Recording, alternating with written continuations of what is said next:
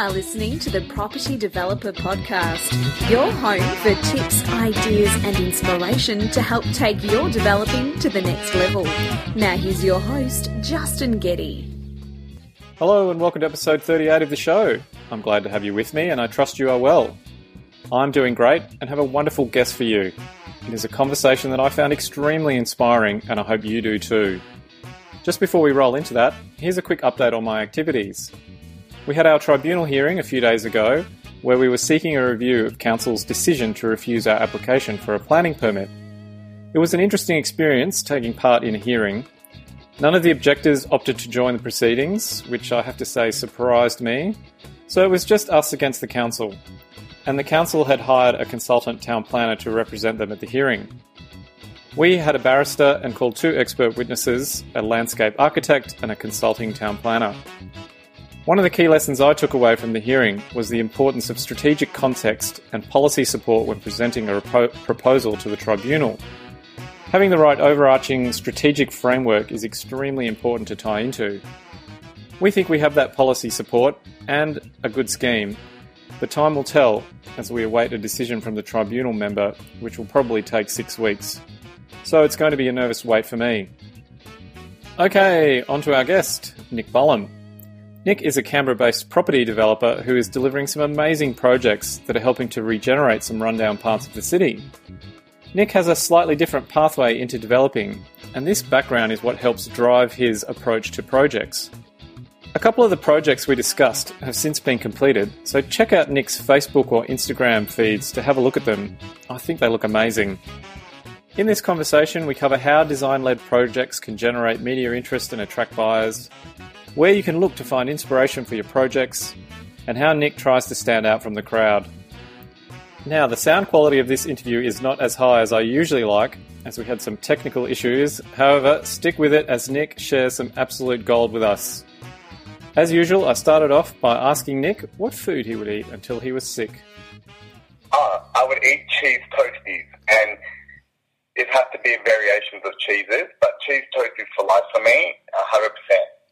You sound like a guy who would have a very specific kind of cheese that he likes to have on his toasty, Nick. Oh, no. Again, I love so much cheese. I couldn't pick one, but you said one thing and it was cheese, so that's the whole family of cheeses. So, well, any cheese and toasty, I think that's fair. Well, there's something special about melted cheese. I don't know what it is, but it works on pretty much everything. Yeah, no, I'm addicted, and like I said, if I could have cheese toast, I wouldn't care. I wouldn't be missing out on anything else. Well, Nick, we're here today to talk about your developing, and you've got a really interesting pathway into projects, and you're doing some really interesting stuff. So can you share with us how you got into property development? Yeah, so basically, my dad's a builder. And from an early age, a young boy, he'd take me to his building sites and he wanted me to be this builder, with him. And I actually, ran away from that because I didn't want nothing to do with it. I went and studied fashion and I studied graphic design and multimedia. And years later, he was in Canberra. I studied in Melbourne and moved to Sydney. I came back and I saw this area in Canberra, which had a street strip, and it was old mechanics and petrol stations. And the area inspired me and attracted me to retail and opening and activating retail and all sorts of things that I've picked up from Melbourne and Sydney. And I spoke to my father, which is Ivan, and told him about all these buildings. And it was all for lease in a rundown area, so the buildings were quite well priced. And so we purchased a few, and I activated retail spaces. And in one of the old tyre warehouses, we created the Lonsdale Street Traders, which was a bunch of pop-ups, designers, and it was all about activating retail in that area. And then there was another tyre place, which was the Hamlet, which was food trucks. I bought food trucks there and offered low rents to activate these people. So, these were people that, had dreams and products but didn't have the capital to invest in, a 5-year lease. So it created them to have bigger fan base, and that's how we're getting bigger and needed more space. I looked at these old buildings, and they were awful architecture and brick buildings, really badly made from the 80s, and thought about designing and making new buildings and bringing another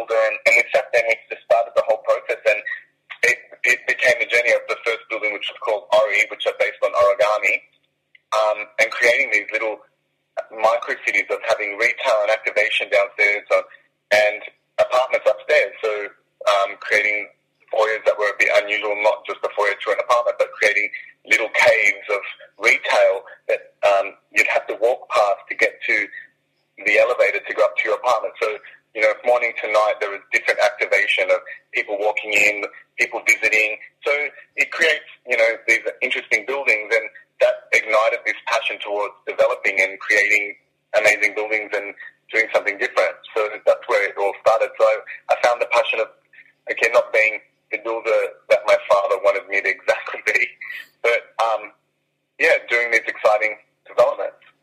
And so that's always been a bit of a focus for you, hasn't it? Having these smaller independent outlets on the commercial floor?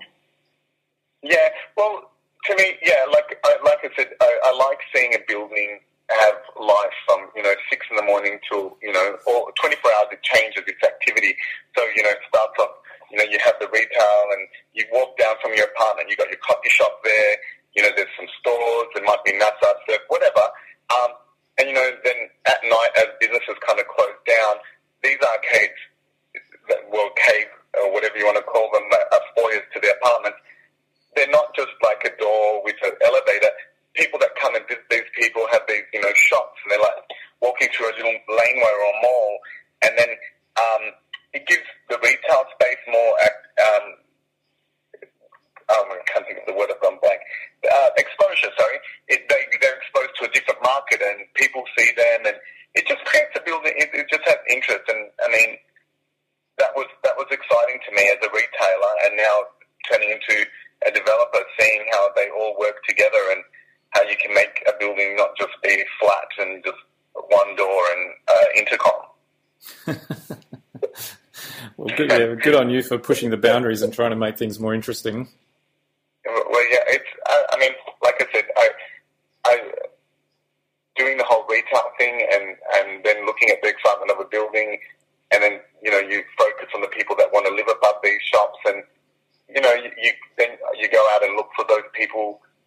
People want a butcher, you go find a cool independent butcher, and then it's just listening to the people and the customers that you create these apartments for and retail spaces for. And what other projects do you have in the pipeline? I think you've got a couple that are about to come to market or close to finishing planning. I'm completing Palco and Nibu a week from completion. So all people that have bought their apartments sold out can start moving in, and the retail spaces will start their fit outs. And then I'm starting Yamarashi and Blanks. They're just starting to dig in Yamarashi, and Blanks will start in the next few months. Okay, that's exciting. And with people that are moving in, do you do anything special, or as part of the moving in process, is there anything you do for the new residents? The real estate agent usually gives them their, purchase gifts and stuff. But what we do is at early stage, they get to pick and design and alter bits of their apartment to, I give them options so they can create this space. Like I said, you spec a car and you can add, things that are personal to you and that you want, allow you to design it around your lifestyle. So I give them that interaction. Fantastic. Tell us what it's like developing in Canberra in terms of getting approvals or the market. Canberra has a lot of planning laws and restrictions, which can be a vibe kill. And because there's been, Canberra for a very long time was like a very sleepy, quiet, boring, nothing exciting town, and all of a sudden, from the last 10 years, it's got this activation and people are doing stuff, and so a lot of the planning laws and officers are not used to all these exciting, crazy ideas that have just jumped out. So, there are challenges, but again, at the start it was a bit of a buzzkill. I felt like going, I'm just going to pack up and go to, Melbourne or Sydney. It's just too hard. but they're listening up and they're being supportive and they're all, turned around. And so it's good now. But, I mean, they have height restrictions. Like, Braddon's right next to the city and the height restriction, 6-story building. And, the whole street has a 6-story height limit, which means once everybody gets to 6 stories, the street's going to look like a wall. You know what I mean? Like, they don't allow for, variation or, so there's some different height limits and to keep it interesting. It's very planned, which is one thing that I don't really like because over-planning also kills that creative soul and that nice architecture. It restricts it sometimes. But I find ways to work around it and still create the interest without having to let that completely kill the buildings. And so what do you think the councils have changed their thinking around what's acceptable? Because I think they've seen the activation and the interest, and they've seen, like Lonsdale Street, which is the street that I've been developing, and the Hamlet and the Traders have created interest from, Monocle Radio, New York Times. We had a Hong Kong TV station with 40 million viewers come and film on the street of the Hamlet. So I think the government's seen this activation, which they've been trying to activate for a long time, and it doesn't work. And they see independent developers and businesses doing it. And so I think they've opened their eyes and see, what we've been doing has been very, sterile, and,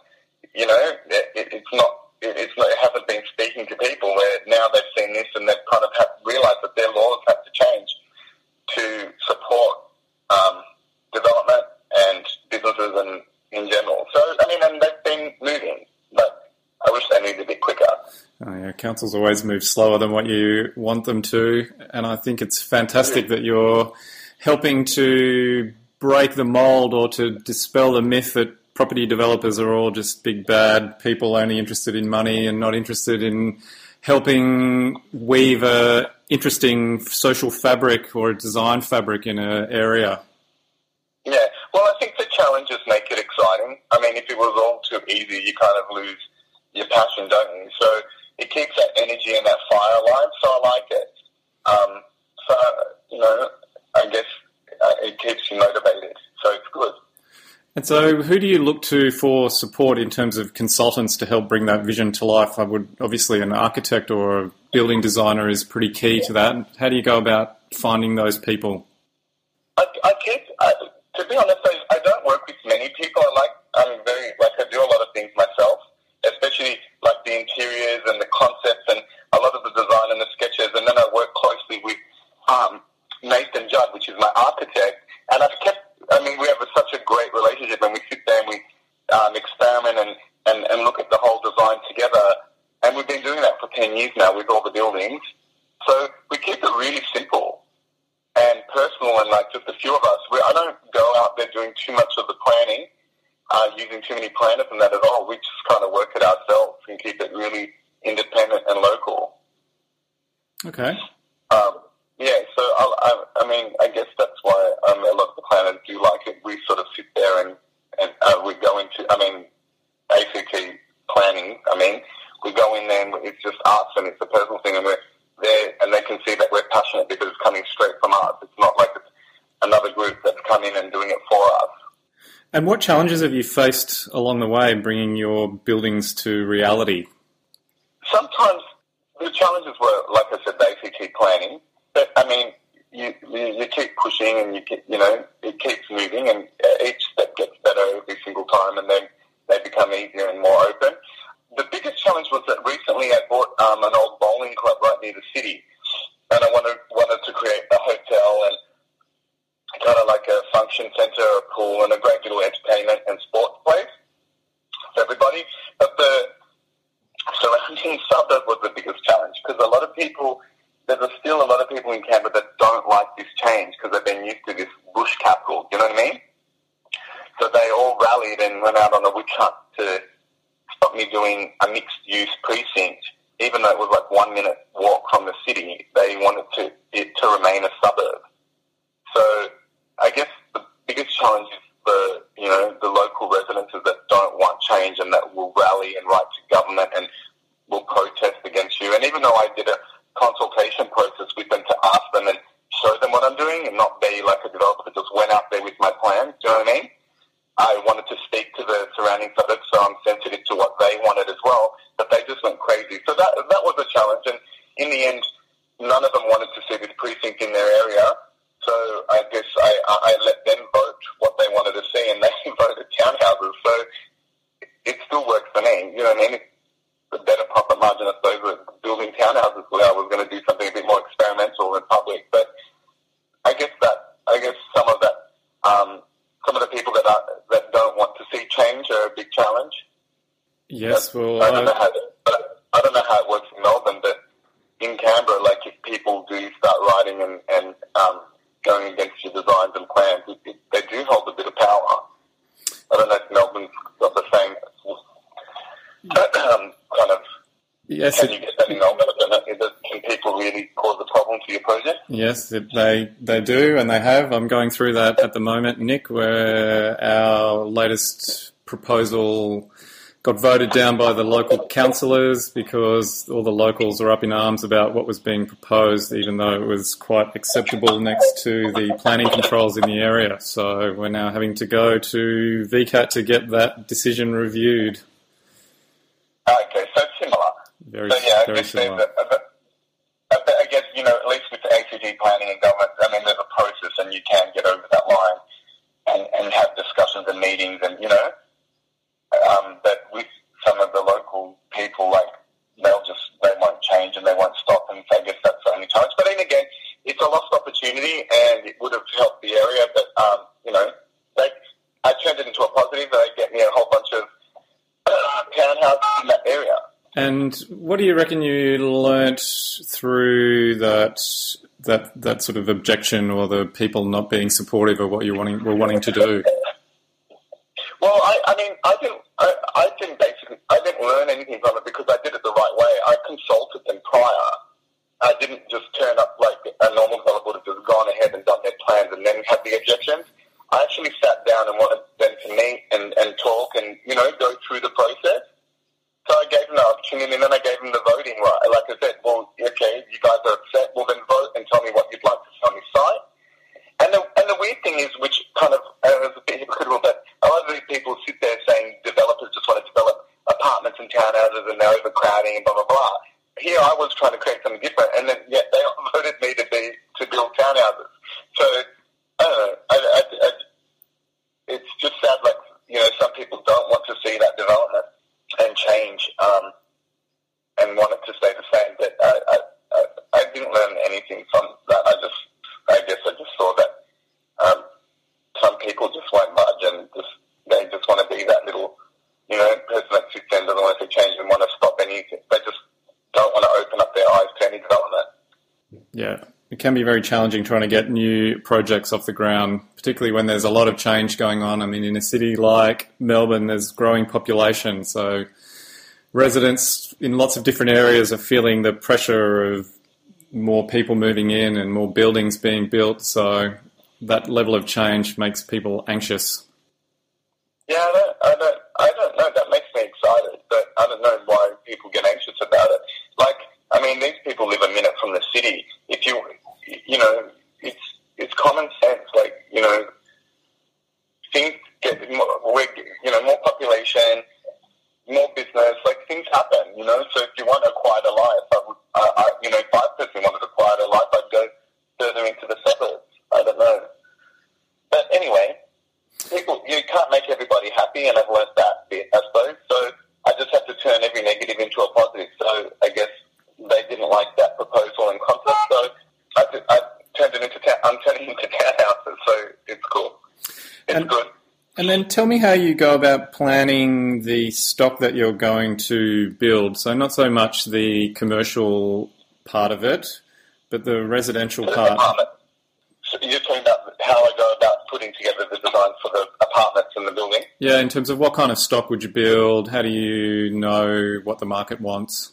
Brandon, like I said, is in a city, so usually you get like the areas between 25 to 40, say.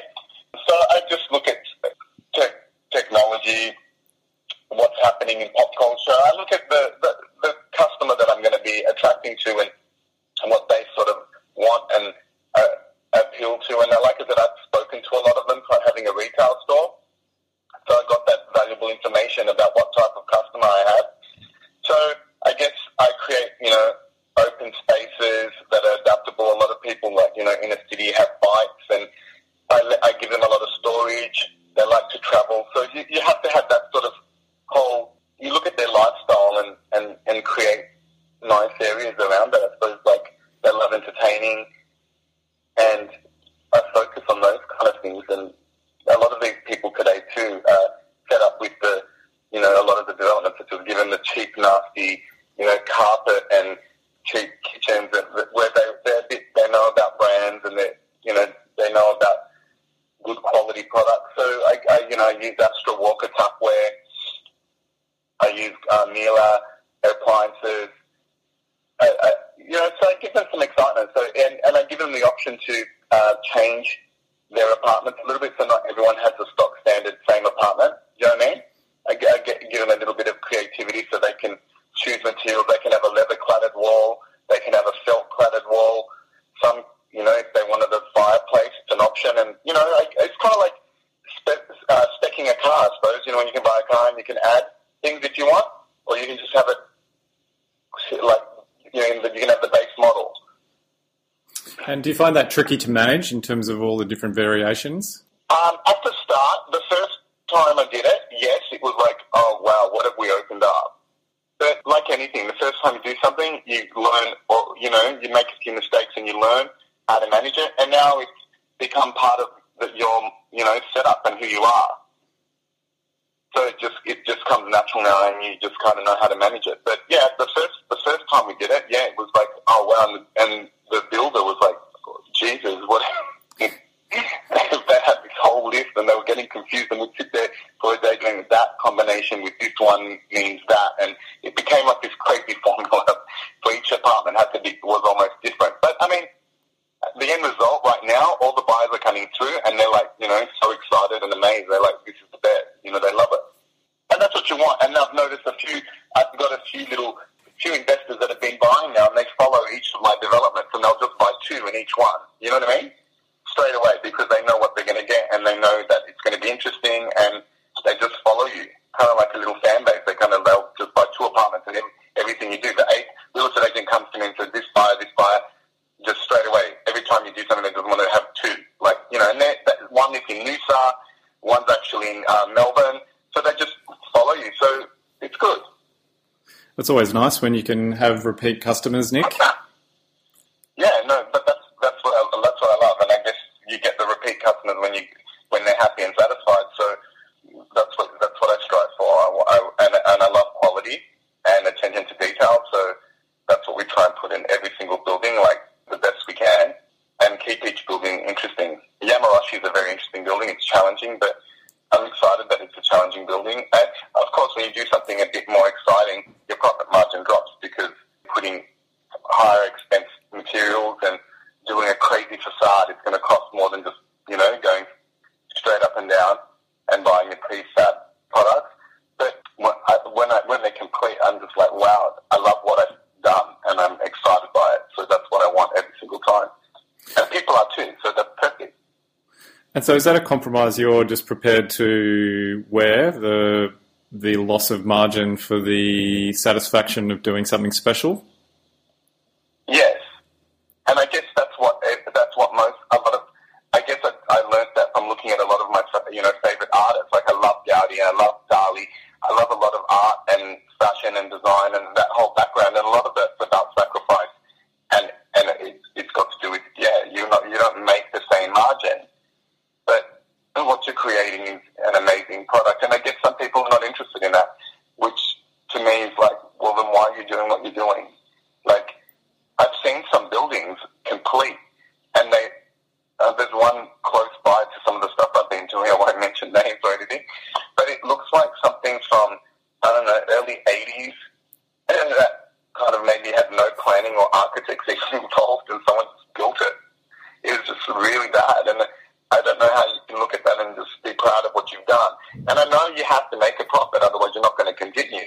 But I think you can learn to do both and make them work in harmony. And you might not make that extra whatever, but what you've done is created created a fan base that will follow you. Like I said, you'll gain that and get guaranteed sales every single time because they love what you're doing. So, you know, I'd rather have a sold-out building than have, like, 20 still sitting there and hanging around.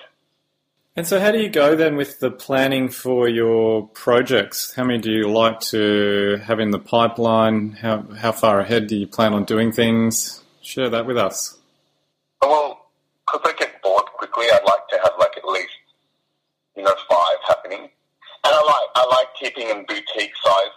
I don't want to do, like, too large scale. I mean, I love the 60 apartment module for me because I feel like you can create a bit more intimacy in a smaller building. So 5 running projects at a time is good for me. I think that's perfect, and you can give them perfect attention. I think when you go larger, you start losing, you know, that attention to detail. So, and how do you track and manage those? Do you have staff?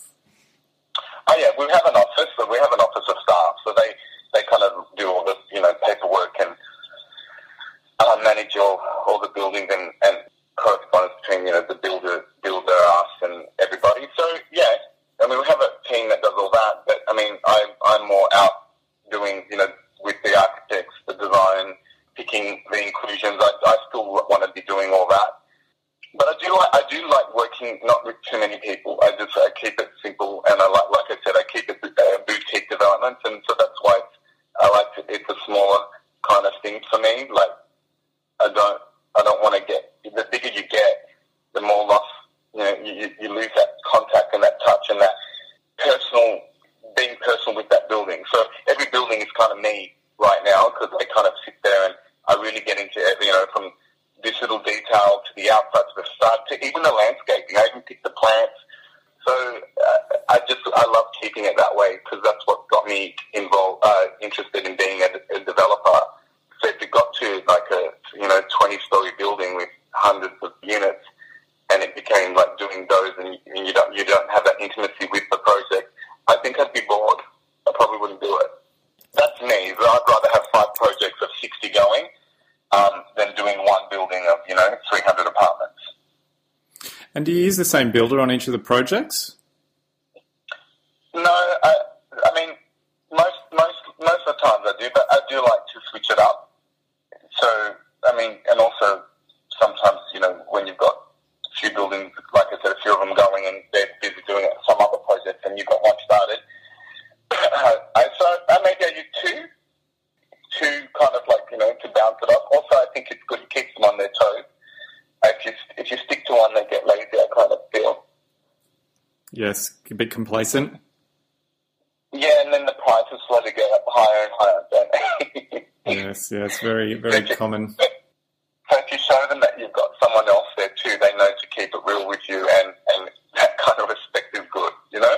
But otherwise, when I've noticed when I've worked with one person for a while, it slowly goes higher and higher and higher, and the work starts getting lazier, you know?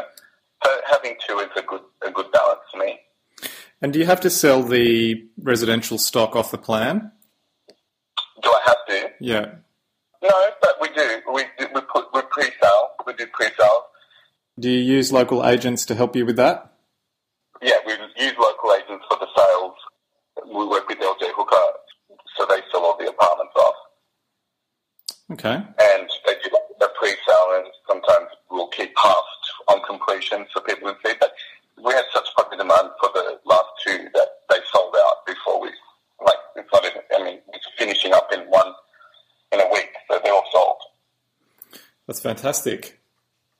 And so I was going to ask you where you get your inspiration from, but it sounds like you're looking at art and fashion for ideas. Yeah, well, every building has, like, Yamarashi is based on a possessed vegetable grader god. So if you look at the building, it's got a bit of a manga flair.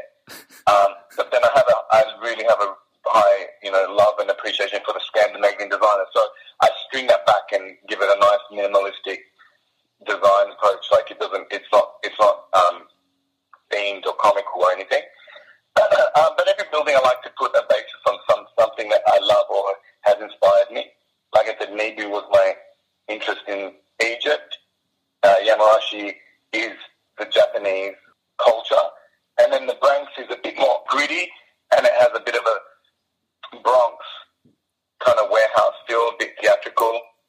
So yeah, and I like to put my favourite photographer or a favourite, musician as inspiration into the building. Like Branks has Branks that looked at Sesame Street.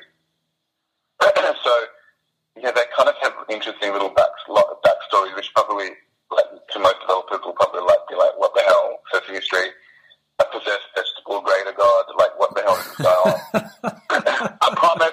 I promise I'm all natural. I just drink whiskey.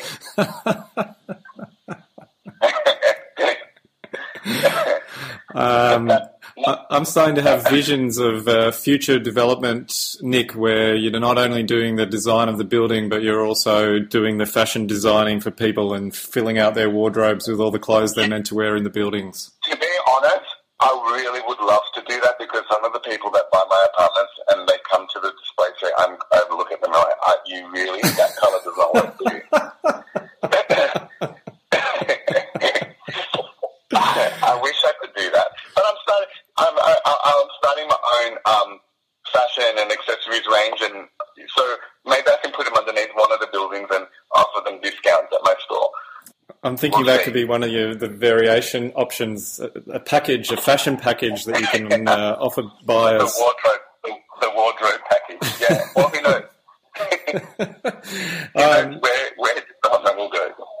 And now that you've mentioned it, what sort of whiskey do you like to drink? I love the Japanese whiskies, Hibiki, and oh my god, I nearly said Yamazaki. I nearly said Yamarashi, the name of my building. There you go. So there you can see the name Yamarashi and Yamazaki working together. So we inspired that. You're the second guest in as many weeks I've spoken to who's mentioned Yamazaki Japanese whiskey. Yeah, it's really good. All right, I'm going to have to go out and find a bottle of it now. You need to go get some, and you'll come up with a new building that's kind of like inspired by some weird sea creature or something. Oh, well, keep your eyes out for my next scheme. See what it looks like. Now, Nick, tell me, what do you reckon, or what have you learnt about yourself along the journey? I don't know. I've always found that question really weird. I guess like I'm living and I'm experiencing, and I guess I don't know. I've never been able to answer that question as in learning. I look at it as in I'm living this experience and this journey and doing all this sort of thing. Along the way, I don't know. I can't answer that. Well, do you think you're more resilient than you thought? You're more creative than you expected? No, I've always been confident in my creativity. I kind of keep it personal, so I don't really care what that person thinks of my creativity. So I've been strong like that my whole life. Like I've never really cared. I do it for me, and I don't know. Learning. I guess I've learnt. The only thing I've learned is the negative side of how people can be narrow-minded and stuff and not want to see development or not want to see something exciting or not be supportive. So I guess that just kind of taught me, like not everyone is passionate about this sort of thing or change or design or, you will have a valuer come there and just not even look at the quality of the building but just a square meter, and that disheartened me. And I was like, so you look at 100 square meters as 100 square meters, and this is a dollar value to it, but you're not looking at what makes that 100 square meters. Do you know what I mean? So I guess I learned I guess that's the only part I learned is looking at some of the negative sides of how people look at building, or like I said, the planning, the valuers, or the people that live around and surrounding that don't want to see change. So I've probably just seen the nasty side, and I guess that. I never thought that I would see that, so I guess that opened my eyes to that. I don't know if Melbourne has the same thing too with valuation, but Canberra has a very weird approach to it, and so do the real estate agents. They'll look at an apartment and think, it's a one-bedroom, but chuck this study in the middle of the apartment, and it could be looked at like a two-bedroom, and I'm like, why? We're not running out of space. kind of have weird outlooks to things rather than moving forward and being advanced. Like, I don't even know if people use studies anymore? I think they're becoming more popular now with people having home-based businesses, having side businesses. Yeah, but I think that would be more like you'd set up like a separate, commercial, an office where you can have stairs inside going up to your living space. But having like this little nook in the middle of a staircase that's going to a bathroom, like, you know how you see that in some places? I don't understand that. I mean, a lot of people work on their laptops, right on their dining table or on their couch. I don't know. For me, I kind of don't understand some of their bits of how they real estate agents look at things. But anyway. Well, I think valuations are always an element of frustration for developers, I think, Nick. Yeah, like I love the challenge and the debate and the argument. It's good to keep it going. Like I said, yeah, you have to have that fire. And I guess that's where you learn when things like that surprise your ideas. And tell me... When a real estate agent will tell me to stick a study nook at the top of a staircase that's facing a wall that's in complete pitch black, and it will add value. And I'm like, oh, really? Why? That's so weird. That's a weird place to put it, but they want you to do it. And you're like, no.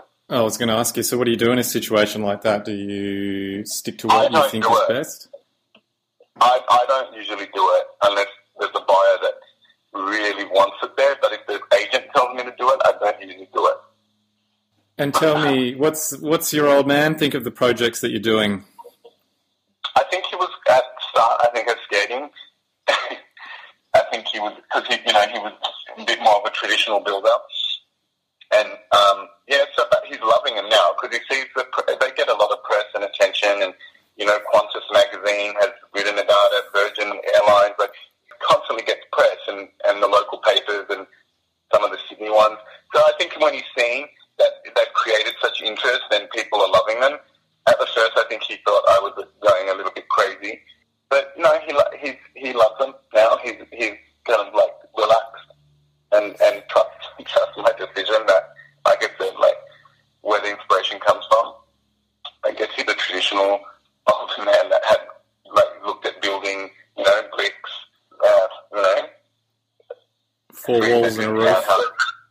Yeah, and he built them like that, and that's what he looked at. And then to put a price, and there's no marketing, there's no branding, there's no nothing. Do you know what I mean?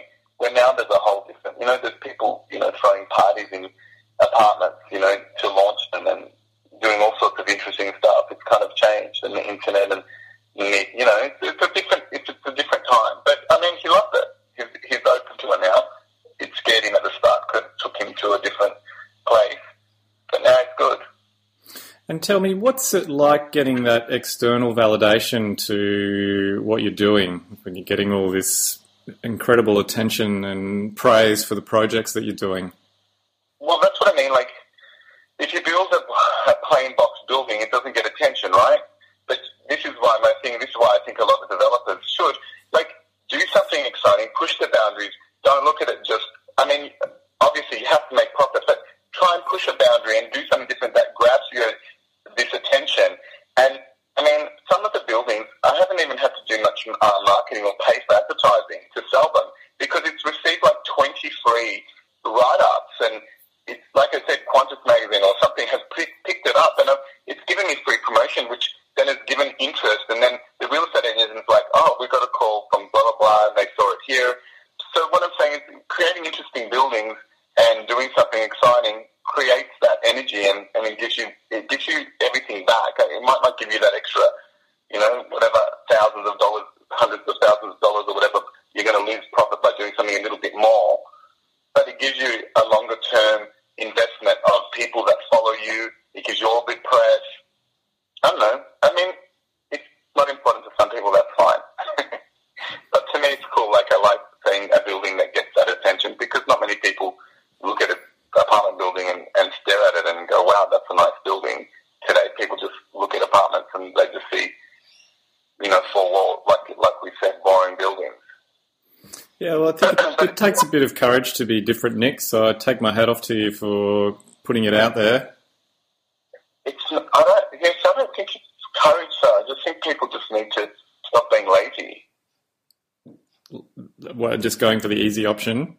Yeah, so I'm saying money, I know money is a motivator, but I think people need to not be so lazy and put a bit more of a story behind each development. Well, that's my advice anyway. Some people will be like, shut up, I just want to make money. And that's fine. But I just feel like it's sad, and there's a lot of lost opportunities in lots of places in Australia where they have a great site across a beautiful park, and then they put this monstrosity like staring right at it. Like, to me, it's like, what a lost opportunity. Let's talk to that park. Let's give it some light. Let's put a beautiful restaurant, cafe space downstairs, and nice light above it. Sometimes you see these places, I'm like, why can't I have that site?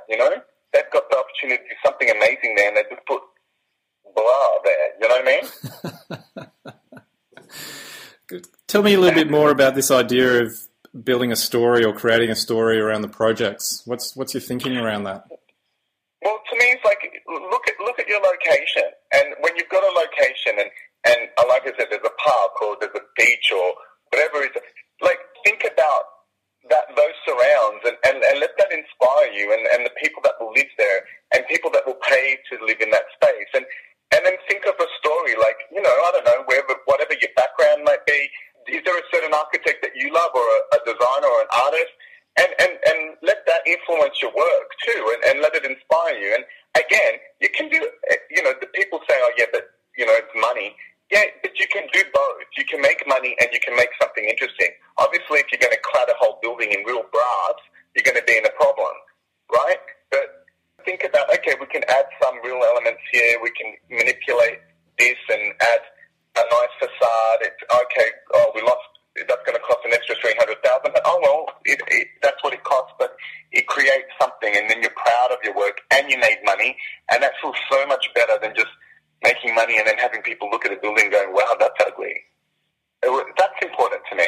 I don't know. I would never force that on other people, but I really would love if a lot of people got a little less lazy and got a little bit more excited. Because you'd hear people fly to Spain and Europe and go, oh, I saw Gaudi's building, it's so amazing, right? And then they come back here and they build something so awful, and it's like, you flew the whole planet to see an amazing building built by Gaudi, and then you come back and just don't care. That's sad to me. And so what's in the future then, Nick? Paint me a picture of some of the future projects you're going to do, because I suspect you've got some visions of amazing buildings. Well, I'd love to come and start doing some in Melbourne. We've bought some properties, so I'd like to start investigating Melbourne, because that's where I studied fashion, so I'd like to do some interesting projects in Melbourne. But I'd like to take buildings and start creating a little bit more of a different concept behind them, give them a bit more apartment buildings meet hotels, meet commercial space. So you're living in for people that want a bit more activity in a building than just apartment. And I'd love to take, I know I've got a whole retail background. I'd love to bring some commercial retail activities based on multi-levels, not just always the ground floor. I'd like to break some of those things. Yes, I want to push more the mixed-use building, kind of sometimes not even have apartments in there, and just be a full commercial fun building with lots of different uses in there. There's so many things I want to do. It's crazy, but but Melbourne's one that I'd like to come to soon. Maybe it'll start next year. So I'll start doing more down in Melbourne. Oh, well, I look forward to seeing some of your projects coming to life in Melbourne.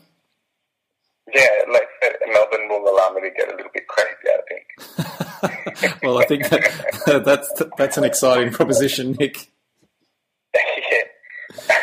And tell me, how do you go about putting your projects together? Do you get an idea and then find investors, or do you find investors and then do a project? How do you go about it? Well, we do our own project. We don't have investors. We do our own project. When you say pulling them together, what do you mean? Oh, do you get an idea and go, right, I want to do this in Melbourne? It usually starts with finding a cool piece of land or old building or something. It starts from there. Like I said, I drove past that old mechanic thing and I thought, oh wow, I saw a food truck village to activate the space while I building. Like, it starts like that for me. And then we purchase the land, go to the architect, we work out, how many can we get there to, pay for an exciting facade and make it exciting. So it starts all like that. And then, we do our own projects. We don't have investors. Okay, that's good. Yeah. And if you could go back, or if you had to go back and start all over again, what do you think you would do differently? No, I'm kind of happy with I'm happy with the journey so far. So I don't think I probably would have bought more land earlier in the street that I made really busy, and now, you could buy a building there for $400,000, and now they're like $12 million. So I think we all feel that, Nick. So I kind of feel like, I've made the area up in value, so I sort of purchased more of it at that time rather than let it happen now. But anyway, it doesn't matter. It's good. It's a good thing. But that's probably it. And what do you reckon you've given up or sacrificed to get where you are today? I haven't sacrificed anything because I love doing what I do, so I don't think it's a sacrifice. The only thing I sacrificed at the start was leaving my life, living in Sydney to come to Canberra at 12 years ago, which was a very different place than it is now, and it was very quiet and non-exciting to activate this sort of street and do something new. But I guess when I look at it, it wasn't a sacrifice, it was a challenge which excited me. So I don't think I sacrificed anything because I love what I do. So no, I haven't sacrificed anything because it's been happy and good. Well, I think that's the right frame of mind to have, is that you love what you're doing and it doesn't feel like work. Yeah, it doesn't. No, it's exciting. What tip would you have for other developers who are listening, who would be looking to take their business to the next level, or maybe are inspired by you to try something different? I just think I would love, like I said, every building to me is like a tale of a city. So I'd love to see personality of every different developer in a building. Put more influence into your architect and get involved. And it's your building, so you love something, put it in there and make these buildings show your personality, your character. If we talk to some of these people, they're exciting, right? And then we'll look, and I'm not banging a building, but then you look at the building, it's very simple and boring. Is that you? Like, is that who you are as a person? Like this, I don't know, I think, like I said, be less lazy and take some challenges and leave something behind that you can look back and go, wow, I did that. And it's amazing. I've created something. I've put a piece of art in the landscape, because that's how we should be doing it. Like I said, we all look at these amazing classic buildings, and if you look at them all, they're pretty special buildings. Like, look at the Opera House. Why has it got attention? It's not just how many times do you look at a building that's just like I said, like just plain? Never. So that's my only thing, is like I'd like to see that excitement put into development and create these micro cities, I suppose that's what I call them, and put some personality and not be lazy. I think that's very good advice. Now, I'm really looking forward now to asking you this question after the discussion that we've had. If you could sit down for dinner with any three people, alive or dead, who would they be and why? Okay, so I have so many people I want to have for dinner.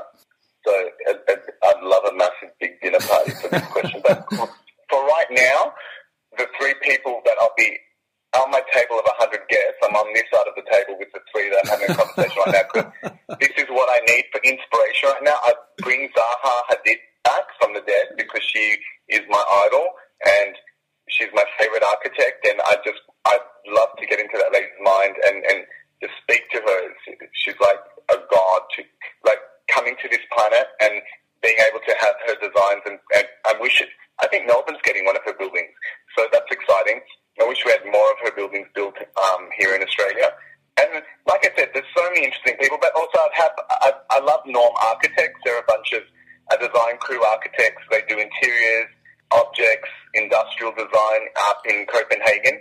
So I'd love to sit down and chat to them. They have quality and timeless design, so it'd be good to talk to them and have a whiskey. And oh God, there's so many people. And then there's musicians, but right now I'm talking to this guy his name's Philip Lowe, and he does beautiful sculptures out of perspex and colour, and just his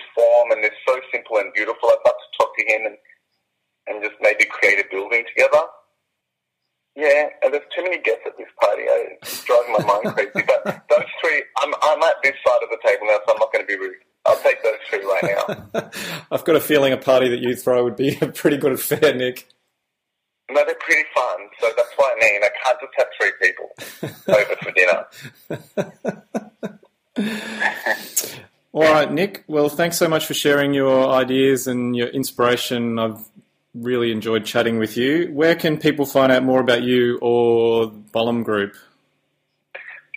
Well, at the moment, I'm reworking our website to put on our new projects and giving it a new branding and that. So, at the moment we're on Facebook at Bollum Group on Facebook and on Instagram.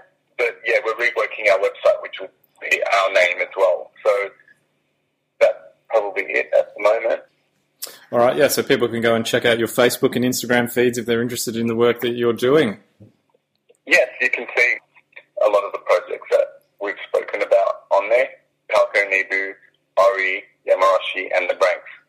Fantastic. So far on there, yeah.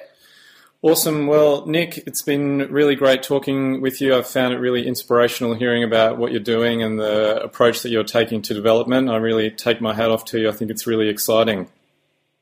Thanks for having me, and I enjoy speaking to you too. That sounds good, and I'd like to, when I come to Melbourne, it'd be good to catch up and see what you do too. It would be fantastic. So, Nick, thanks for being on the Property Developer Podcast. Thank you. Bye. Okay, there you go. I found my conversation with Nick really inspiring because here is a guy following his heart and delivering some really amazing projects.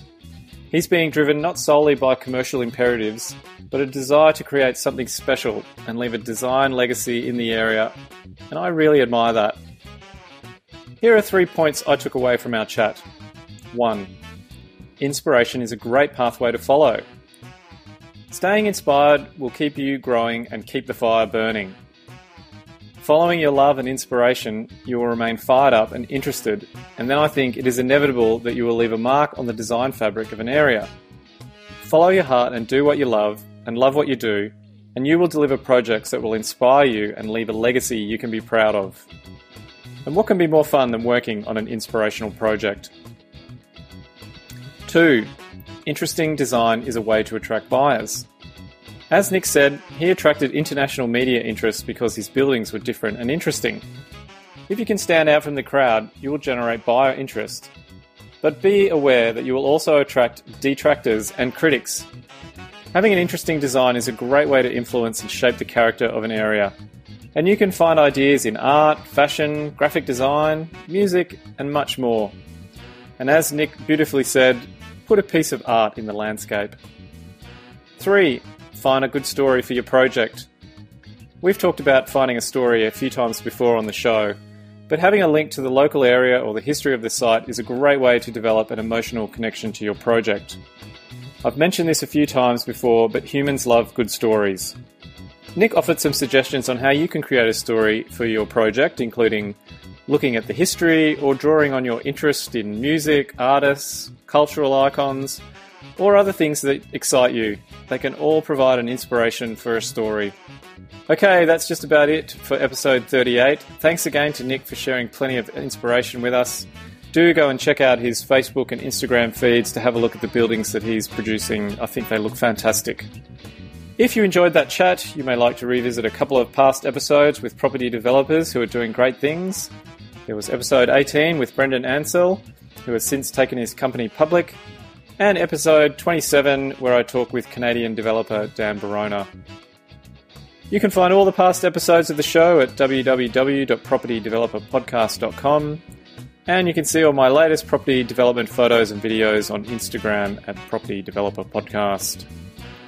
So, until next time, may all your projects leave you feeling inspired and leave a legacy you can be proud of. You've been listening to the Property Developer Podcast. Tune in next time for more tips, ideas and inspiration to take your developing to the next level. For more developing love, make sure to visit propertydeveloperpodcast.com.